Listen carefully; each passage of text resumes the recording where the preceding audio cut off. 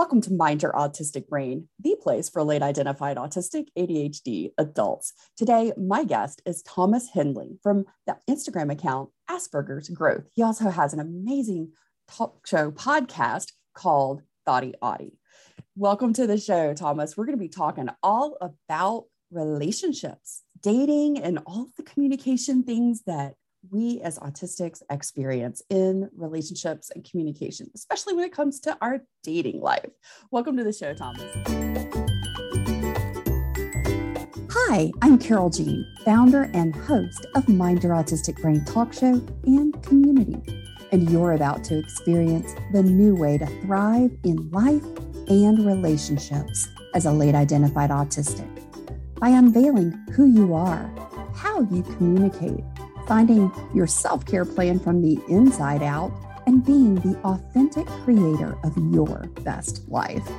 Get ready, because this is where we go against the mainstream, say no to outdated society norms, and we say yes to who we are in order to create a joy-filled, balanced, and more neurodistinct world. Welcome to Mind Your Autistic Brain.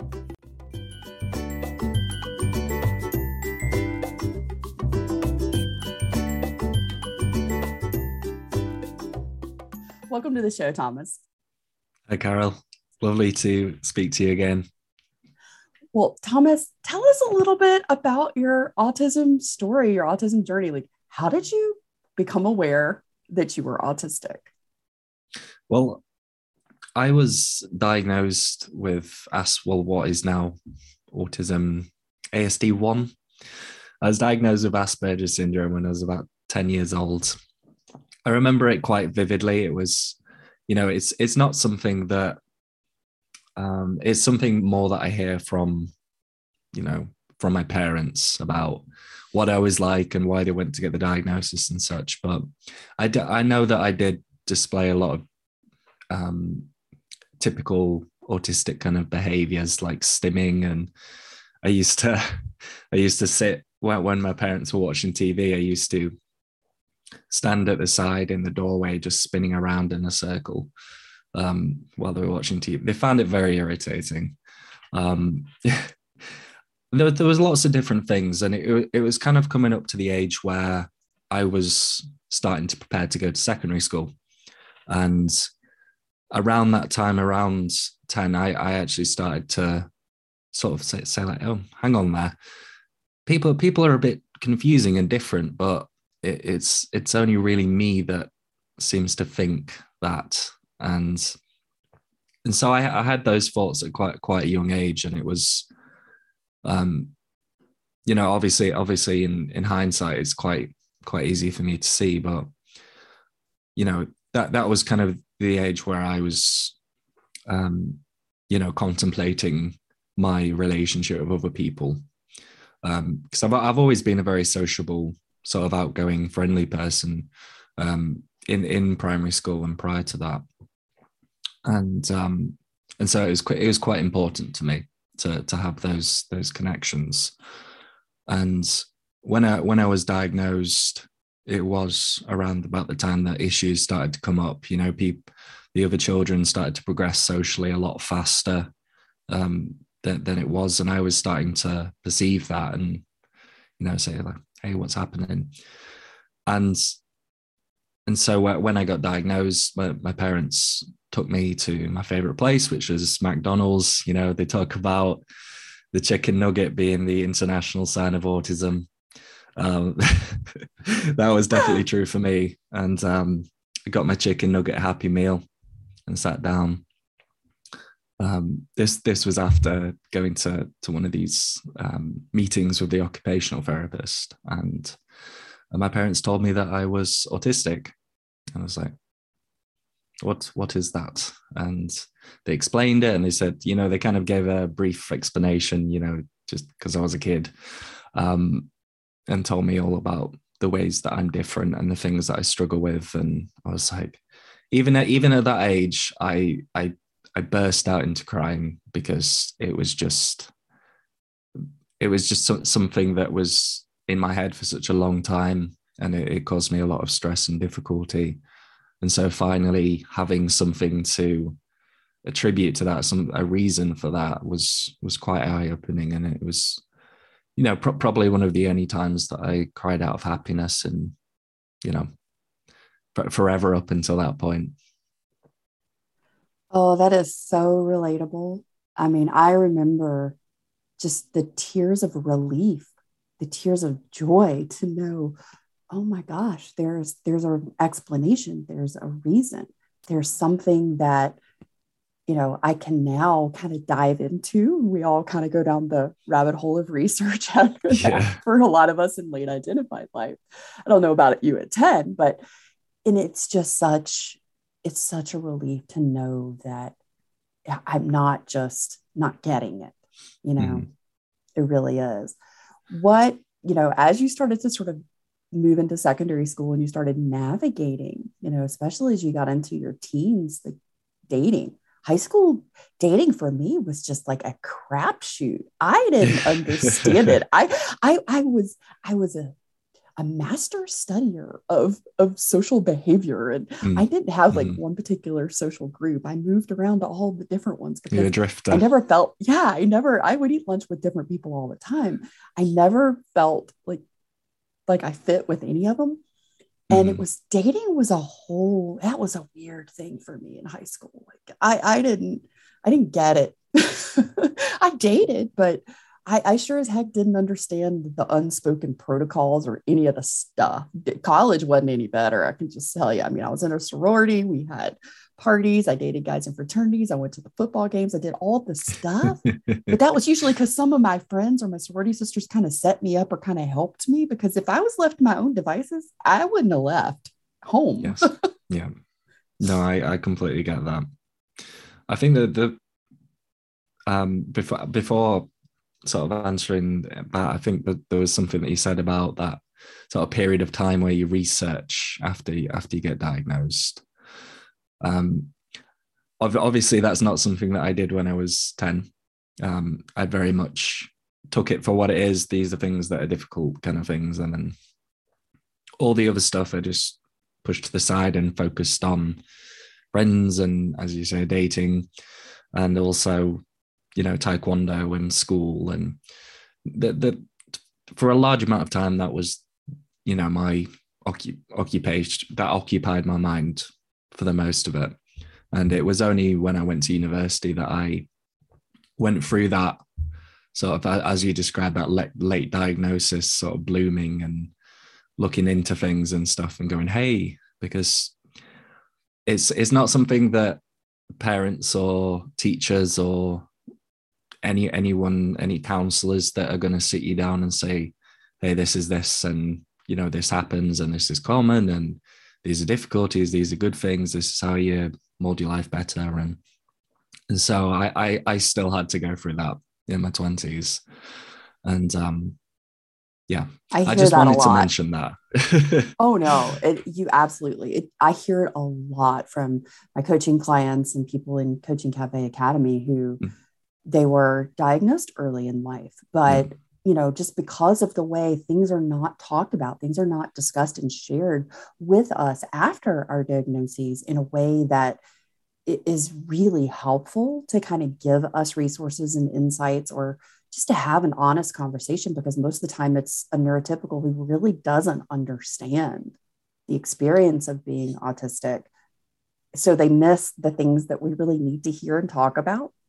And it happens later, usually in the 20s, sometimes in the early 30s, by the time someone who was diagnosed early in life gets to go through that process. And it's very similar to the late identified process in that respect. It's like, okay, I may have known this, but I understood it, but I didn't know, because I didn't have the resources of community and being able to talk to other people who are autistic to get, some of the things they're experiencing, to sort of have that common ground. Have that basic knowledge that pretty much anybody would know if they Googled autism. They could read off the diagnosis kind of thing. God help them if they Google it right now, because it's still the stuff that comes up is just so not right. It's like, oh, seriously, people, come on. We have evolved, haven't we? But a lot of people, not because I think when we're in this big community of autistic people, we kind of forget about the people who aren't in the community, because throughout my life going for university, and particularly when I did my documentary where I reached out to university students, a lot of them weren't actually they weren't in any of the autism communities. They didn't have that, like I said, you get that baseline information, what's hard and what you could probably do, your special interest. And they go through life and they have a good time and it's not too bad and they have a smooth sail. And so they never get to that stage where they look back at their life.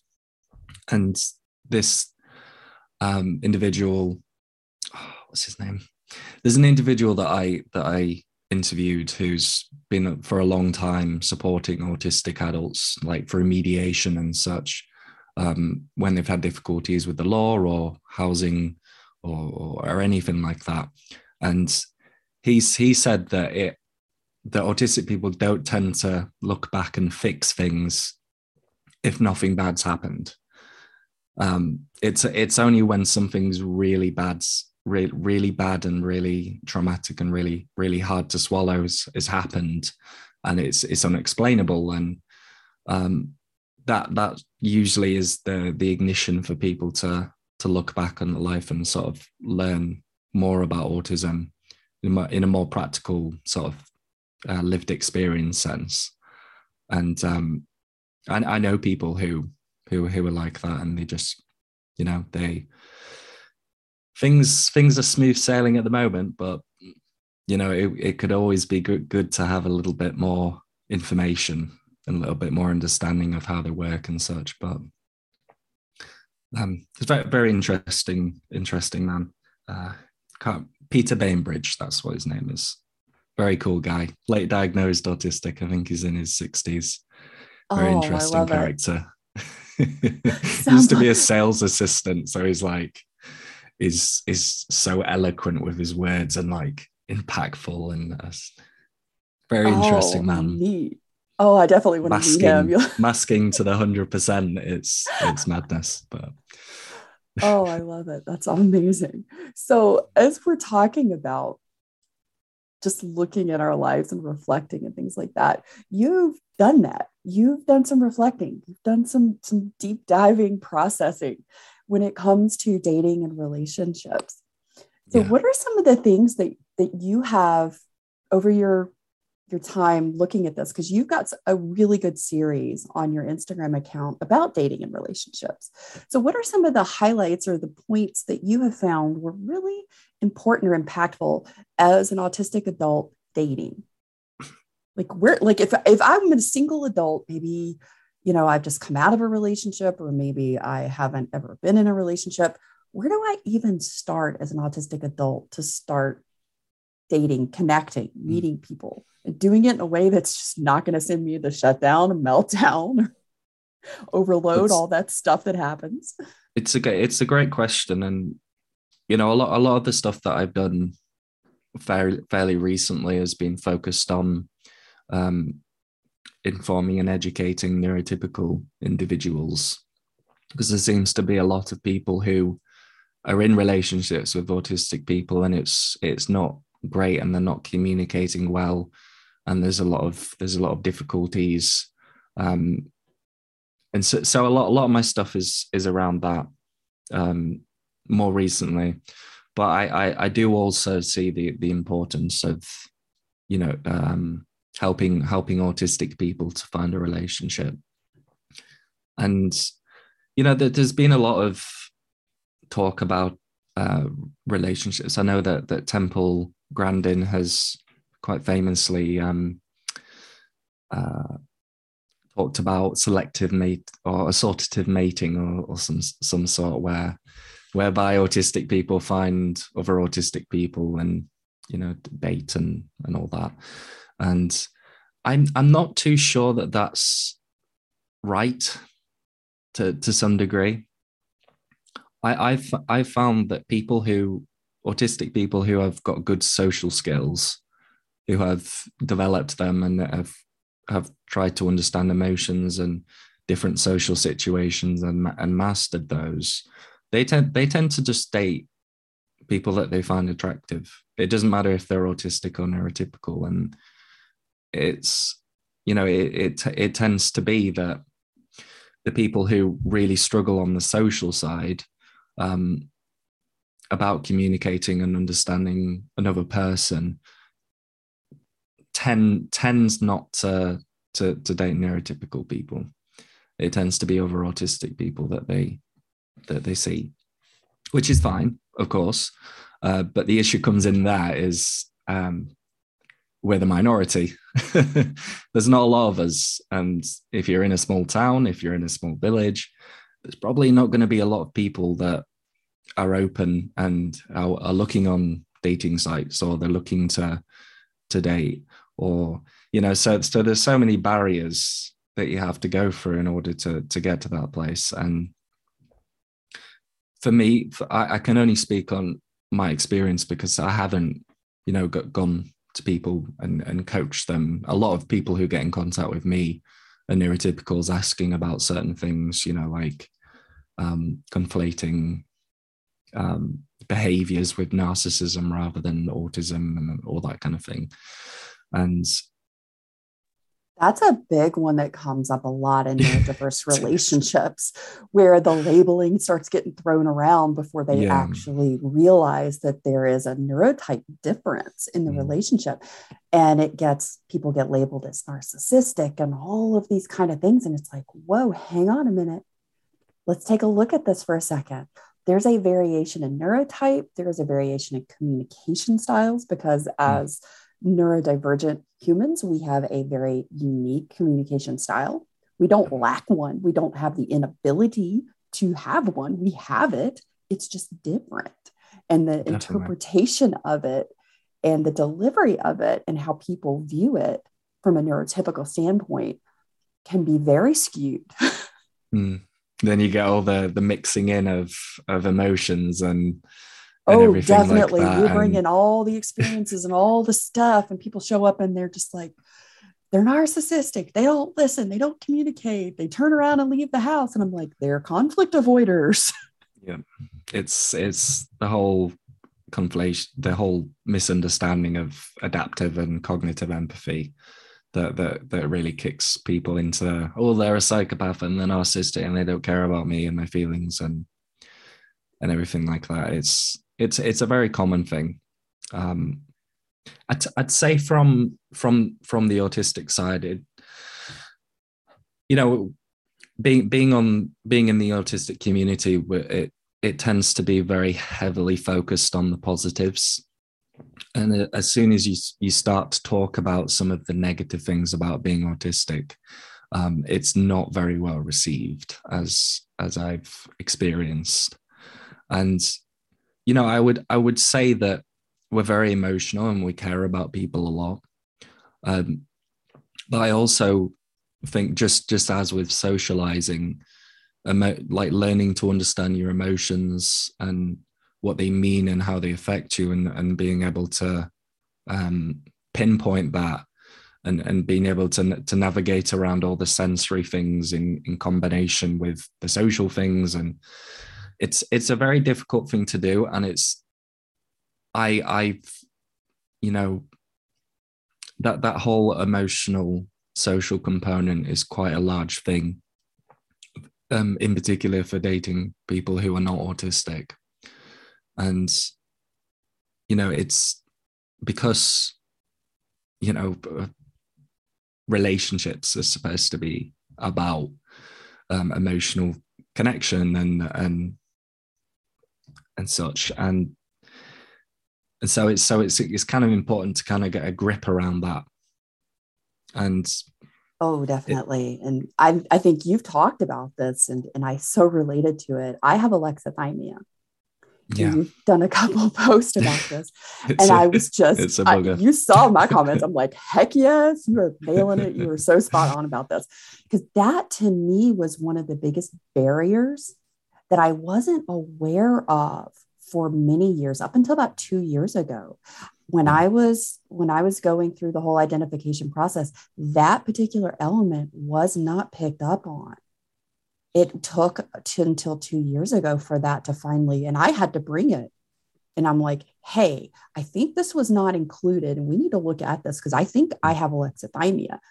But looking back on my relationships, especially when they didn't go well, they didn't work out well in all aspects, be it friendships, familial relationships, or romantic relationships, alexithymia was one of the biggest components simply because I have tons of feelings and I have these really big emotions. I will feel them very strongly.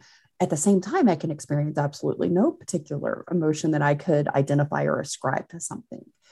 And you saw those background things buzzing up, the little levels going up, and if they don't get to a certain threshold, then you don't know that they're there. And exactly. And you can feel it all in your body, but it doesn't quite reach and translate in the mind into an articulated emotion.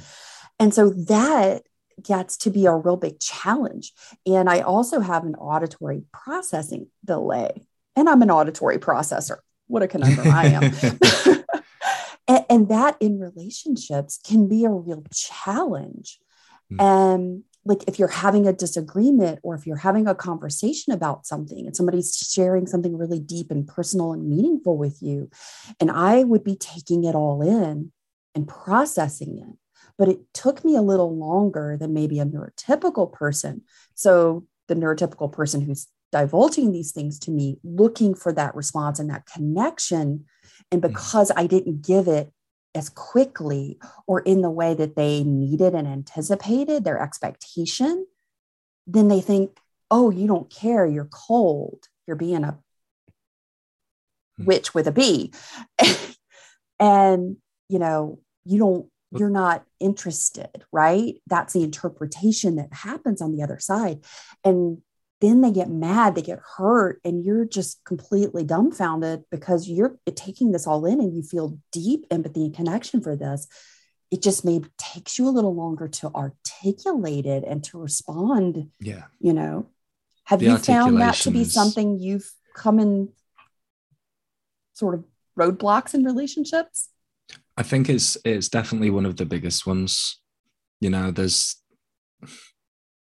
you have the whole thing about there's in a lot of ways there's some mismatch in how we want to be consoled. Like if when I was a bit younger, if someone was to come at me with an emotional issue, I would immediately try to think of solutions to that. And suggest solutions to it rather than, responding to the emotions. But I think particularly in adulthood, like, I am alexithymic, and it does take me a lot of time, a lot of personal time to try and understand the emotions that I feel, and particularly digest the emotions that someone else is expressing. And so particularly in relationships with perhaps someone who is very outwardly emotional, very extroverted, it can be a real tough situation, especially if it's something that's a conflict. It's an issue that they want to express, and you're sat there, you're digesting it, you're trying to understand it. Even in that situation, you need to go away and think about it and talk about it, let alone someone's in front of you getting emotional, and you're soaking in all the emotions, and you're panicking, and then your brain's just overloaded so much, and you're trying to take on this difficult task of being a sleuth, trying to figure out what your emotions are and how to express that.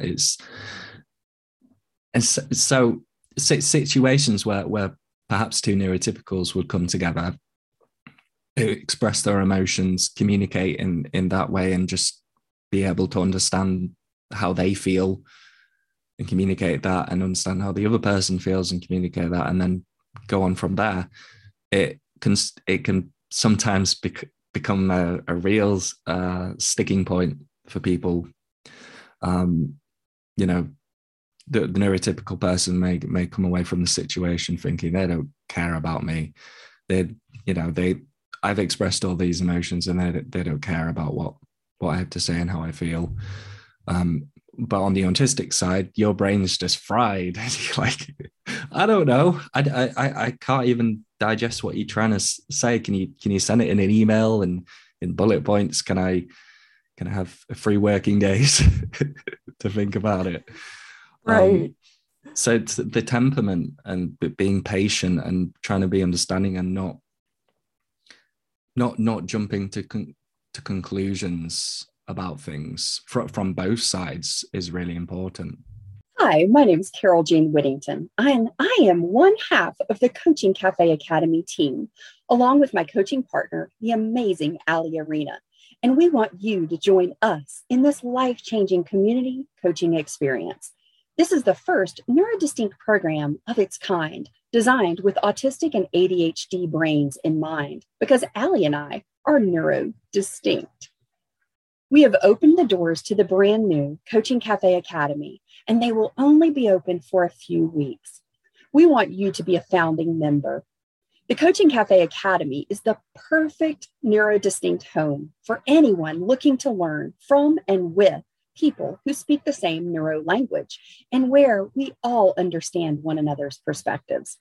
If you are looking to leave behind the tips, tricks, and empty promises of neurotypical communication and relationship experts and ready to enter the real world of the neurodiverse communication ecosystem for neurodistinct humans, where translation of neurotypical and neurodistinct communication becomes a clear language, where all neurotypes are seen, heard, respected, and understood, then this is your home. Enter the home of authentic connection. This isn't just a course, it is a central community of authentic autistic and ADHD connection that is warm, vibrant, and full of kind, gentle, and patient people just like you. Hallie and I are fully involved, totally hands-on, giving support and guidance every step of the way. Why not start 2022 in the best way possible? Join us in the Coaching Cafe Academy, and we will continue this amazing journey together. And, Yes, I 100% agree with you on that one. Just having a little grace and patience and kindness for one another. Yeah, it's a difficult thing to do. It's very easy for me to come on and say, you need to be patient, you need to understand. But if there's something that's really bad in the relationship and they really want to talk about it, it's, what can you do? You have to try your best in that situation. And I think, one of the reasons why I've been focusing on giving information to neurotypical people is that, they could be in a relationship with someone who's really good for them, and they could be really close and they could both care about each other a lot. But the way that they communicate about conflict and emotions could just be all out of whack. And it can sometimes be quite damaging if it's not taken with patience and slowness and understanding and willingness to connect. Oh, that right there is very powerful. And it's one of the things that I approach in my coaching with my coaching clients, especially with the communication ecosystem, is because we have unique communication styles. All of us, all humans, it doesn't matter what your neurotype is. We have, as autistics, variations in those communication styles. We have things about our neurotype that impact our communication styles, like processing speeds, processing delays, be it, if you have dyslexia, then reading something is going to be more challenging. If you're an auditory processor, if you have an auditory processing delay, there's all sorts of, alexithymia, there's all sorts of components that influence that, but that also influence your relationship types, your relationship styles. You know, we have all these different things, and there's so many people that I've come across in the autistic community. And, you know, this might not be received well, and some people might get upset about this, but this is what I have found, is that they want to date, but they're not willing to look at and do the work that's necessary to prepare themselves to be in a position to date effectively. I couldn't have said it better myself. It's like I understand socializing quite well, and I understand relationships quite well from multiple different angles. Like even I struggle when it comes to things like processing time and alexithymia and all that stuff. But looking back on my experiences when I was younger, I was not ready for any sort of relationship of any, or dating or anything of that type, because it just doesn't work. I didn't understand socializing well. I didn't understand emotions well. You know, things were really difficult, and things upset me a lot as well. And, you know, I'm quite an emotional person, and I approached everything in life with a very logical, this is that, this is fact, this is the relation, this is what happens in the relation kind of mentality. And I really didn't give myself space to learn and grow, and to understand myself and my emotions, and understand other people and their emotions, in order to really have that emotional connection. Oh, I can so relate to that.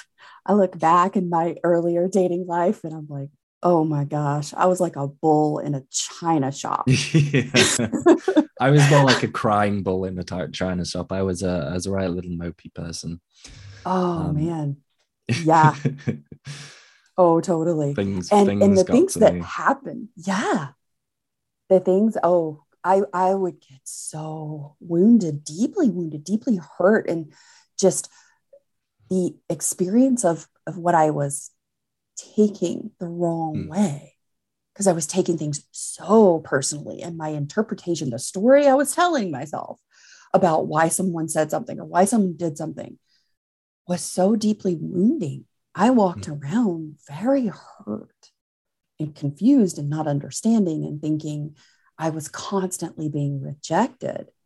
When now that I can look back on it, knowing what I know now, I'm like, that wasn't the case. I told myself the wrong story. I had all the wrong information. And what was the big aha changer when it came to relationships for me was starting to recognize what my own needs were, what my unique communication styles are, because we have more than one, and we use them based on what happens in our life and our day and the situation and the person and all the things.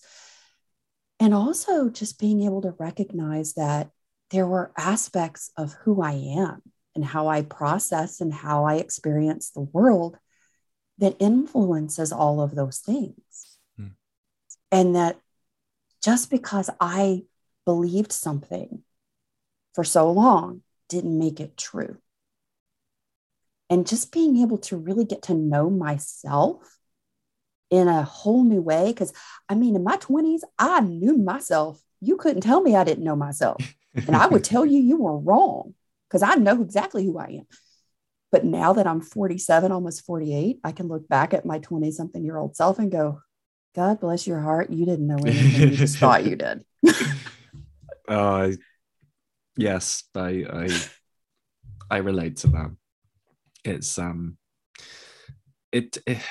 hard, isn't it? Because growing up autistic, you kind of you subject to a lot of emotional trauma, especially during secondary school. So you come away from that experience either broken and unable to do anything, or you come away from it being very resentful, being very independent centered and Yeah, this I is put up right, some this is serious wrong. big thick walls, very Yeah, protective. the walls, and which is it's understandable because it's something that we haven't fixed. And I always go on about the low quality of life. That is always going to be a factor. If you've got low self-esteem, low confidence, you're probably not going to socialize as much. You're probably not going to practice those skills. And then, not being able to socialize and practice those skills, it's going to make it hard to date and understand things and feel confident. And there's a whole host of different things that, just the trauma that you experience just massively impact the way that you relate to another human being. It's Ooh, definitely. And that's one of the things that Allie and I built into the communication ecosystem was setting up and creating your personal zone of safety. Because if we don't feel safe within ourselves, if we don't feel emotionally, mentally, physically safe, then we're not going to get out of protective mode. Mm-hmm. We're not in our higher thinking brain. We're in our protective mode. And that is a very reactive place to be. And we're not going to see opportunities. We're not going to recognize that there may be a solution to the problem. We're just going to keep protecting ourselves and reacting. And that does not, from my personal experience, set us up for a place of growth and change that's going to serve us when we are in that place of, and we don't try new things. We don't stretch our boundaries. We don't do things that are going to help us when we don't feel safe. You need that sort of inner safety to retreat to if needed. If you don't have that, then it's going to be difficult. I think something that I have been in contact with a number of autistic people who are really struggling with dating, and I found that a lot of people put a lot of pressure on getting a date and getting a relationship. So much pressure that it pushes the other person away. They're perhaps a bit tentative going up to it. After they see them, it's all the emotions flood in, and they can say, "Oh, this person, I find them attractive. I like them. I want to talk to them," and it can be very, very overwhelming for the other person. And that's something that happened to me when I was younger. It only really started to turn around when I started to, view relationships for what they were, that you were having a companionship with another person. I think the danger comes in when you've had all these bad experiences and you find somebody, and like it going miles ahead, finding someone, being in a relationship with someone, like even then there's just so, my brain's gone all foggy. Oh, I get where you're going. I totally do. And that's something I experienced as well. And I think so many people can relate to that, especially when we haven't really learned who we are. Yeah.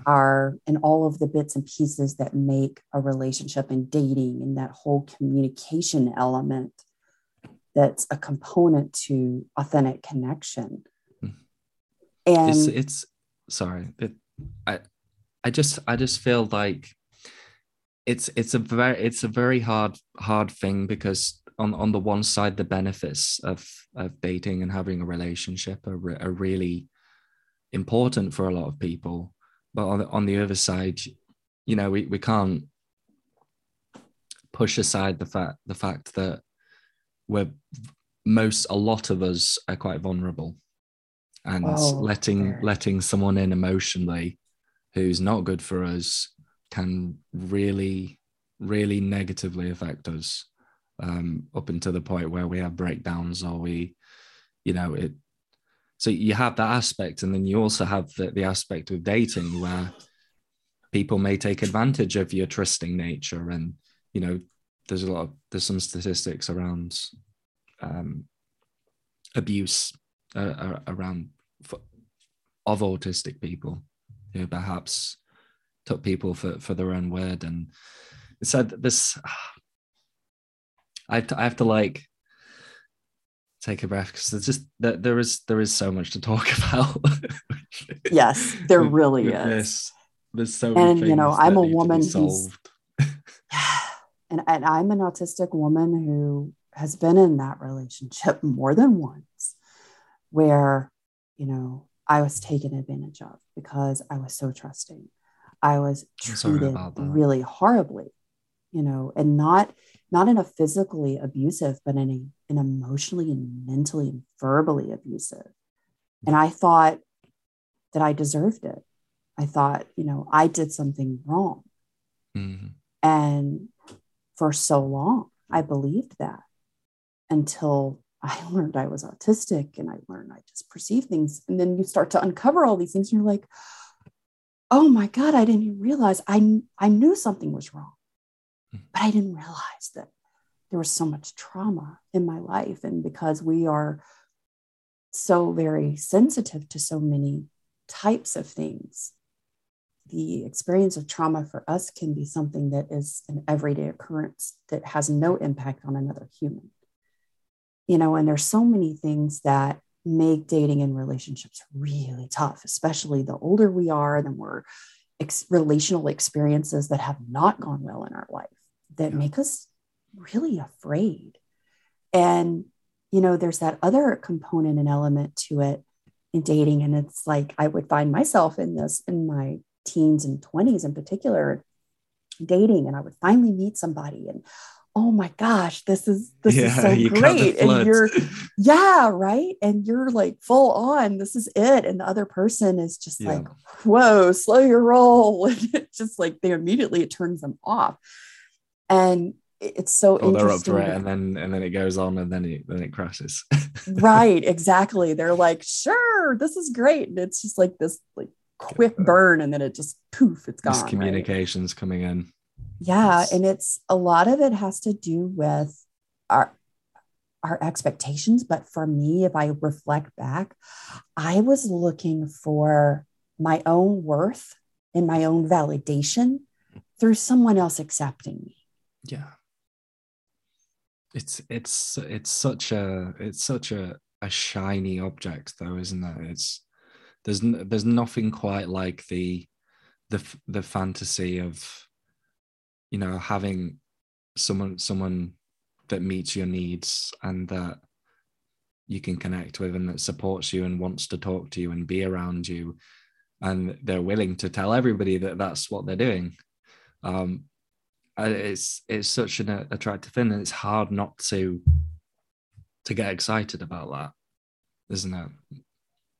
And then of course we have all the media fallacies about what relationships are supposed to be like, and you've got, Renee Zellweger saying, to Jerry Maguire's character, you complete me. And I'm just like, now I'm like, oh, honey, no, I complete me first. There is no external human that's going to complete me. I am already a whole person. But I believed that for a long time. I thought I had a missing piece, lots of missing pieces, and finding the right person was somehow going to make all of that okay. Yeah. And the reality was, until I felt and believed that I was already whole and complete, there wasn't anybody else that was going to meet any of my needs, because I had to meet my own first. It's important, isn't it? And you have to be, being a whole person is a good thing. It takes pressure off your partner. If you have understood yourself, you've put the work in and mastered those social, well, not mastered, but understood. Oh, I definitely have not mastered. I'm a work in progress. Likewise. But you have all the, I can't remember what I was going to say. Oh, the brain. I'm still recovering from COVID, so my brain's very foggy at the moment. It's what was I saying? God, I wish I could tell you because I just completely blanked.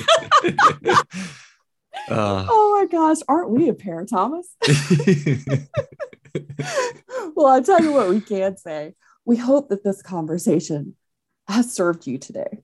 If you're single, if you're autistic, you're ADHD, you are a neurodivergent, neurodistinct brain type, and you're looking for love, companionship, connection, and authentic relationship in your life, I hope Thomas and I have given you a little insight and some of our lived experience in this, not just from the autistic perspective, but from what we've also learned coaching and working with neurodiverse couples, working with both the neurotypical as well as the neurodivergent human. Thomas is going to be one of our special mastermind guests, teaching an incredible workshop about single and dating life and some of the components to start looking into if you are coming out of a relationship, if you're coming out of a marriage, if you're coming just first single and you're looking to date, ready to mingle. We've got some insights, and Thomas is going to be sharing some amazing things in the Coaching Cafe Academy in the Mastermind series coming up. Hopefully there'll be a lot more coherence than how I was today. Straightforward and to the point. Listen, it's late in the day. You've put in a full work day by the time we've had this conversation, and you're recovering from COVID. So, my friend, you're genius, brilliance in all things to me. There is no perfection. There is just us showing up and being our authentic selves. And I love that you do that. Thank you so much for being here with us today. Thank you for joining Thomas and I. And Thomas, thank you for sharing your experiences and your insights. Guys, go check out Thomas's account, Aspergers Growth, on Instagram. Go give him a follow. Go check out his amazing posts that he has all in relationships and dating and some of the things that we talked about today. Thomas, where can everybody find you other than on Instagram? Well, I'd say that obviously Instagram is the place to go. I do have a website, which is thomashenley.co.uk. I also have my podcast, which I think you mentioned at the start, which is the 40 Auti podcast, which I'm sure you'll put in the description for some people. I also have some videos. I upload very irregularly to my YouTube channel, which is the same Aspergers Growth. And yeah, if anyone wants to get in contact, where anyone needs someone to do a speech or to come talk or do a workshop or training, anything like that, you can contact me on my email, aspergersgrowth@gmail.com. Fantastic. Guys, you now have all the connection stuff. I'll have all the links down in the show notes below. Get in touch with Thomas, reach out. And the doors for the Coaching Cafe Academy are open. You can join. And we did kick everything off in March. So if you have just learned about this and you're interested, hey, all of those things are available for you. You can pick up right where we are. You can also go back and pick up any of the information. And this way, you'll be in the group and available to take Thomas's amazing mastermind that's coming up in the Coaching Cafe Academy. Thanks so much for being here, and we'll see you next week. See you later, guys. If you are someone who likes to help people and share what has made a difference in your life, please share this talk show with a friend and on your social media accounts so that you can be the blessing in another late identified autistic's life. Be sure to tag me at Social Audi so I can personally say thank you. And to help keep the talk show ad-free, please consider becoming a one-time or recurring supporter through either Buy Me a Coffee or the Anchor podcast links in the show notes below. I truly appreciate your support. Thank you for being a listener, and thank you for adding your voice to our story.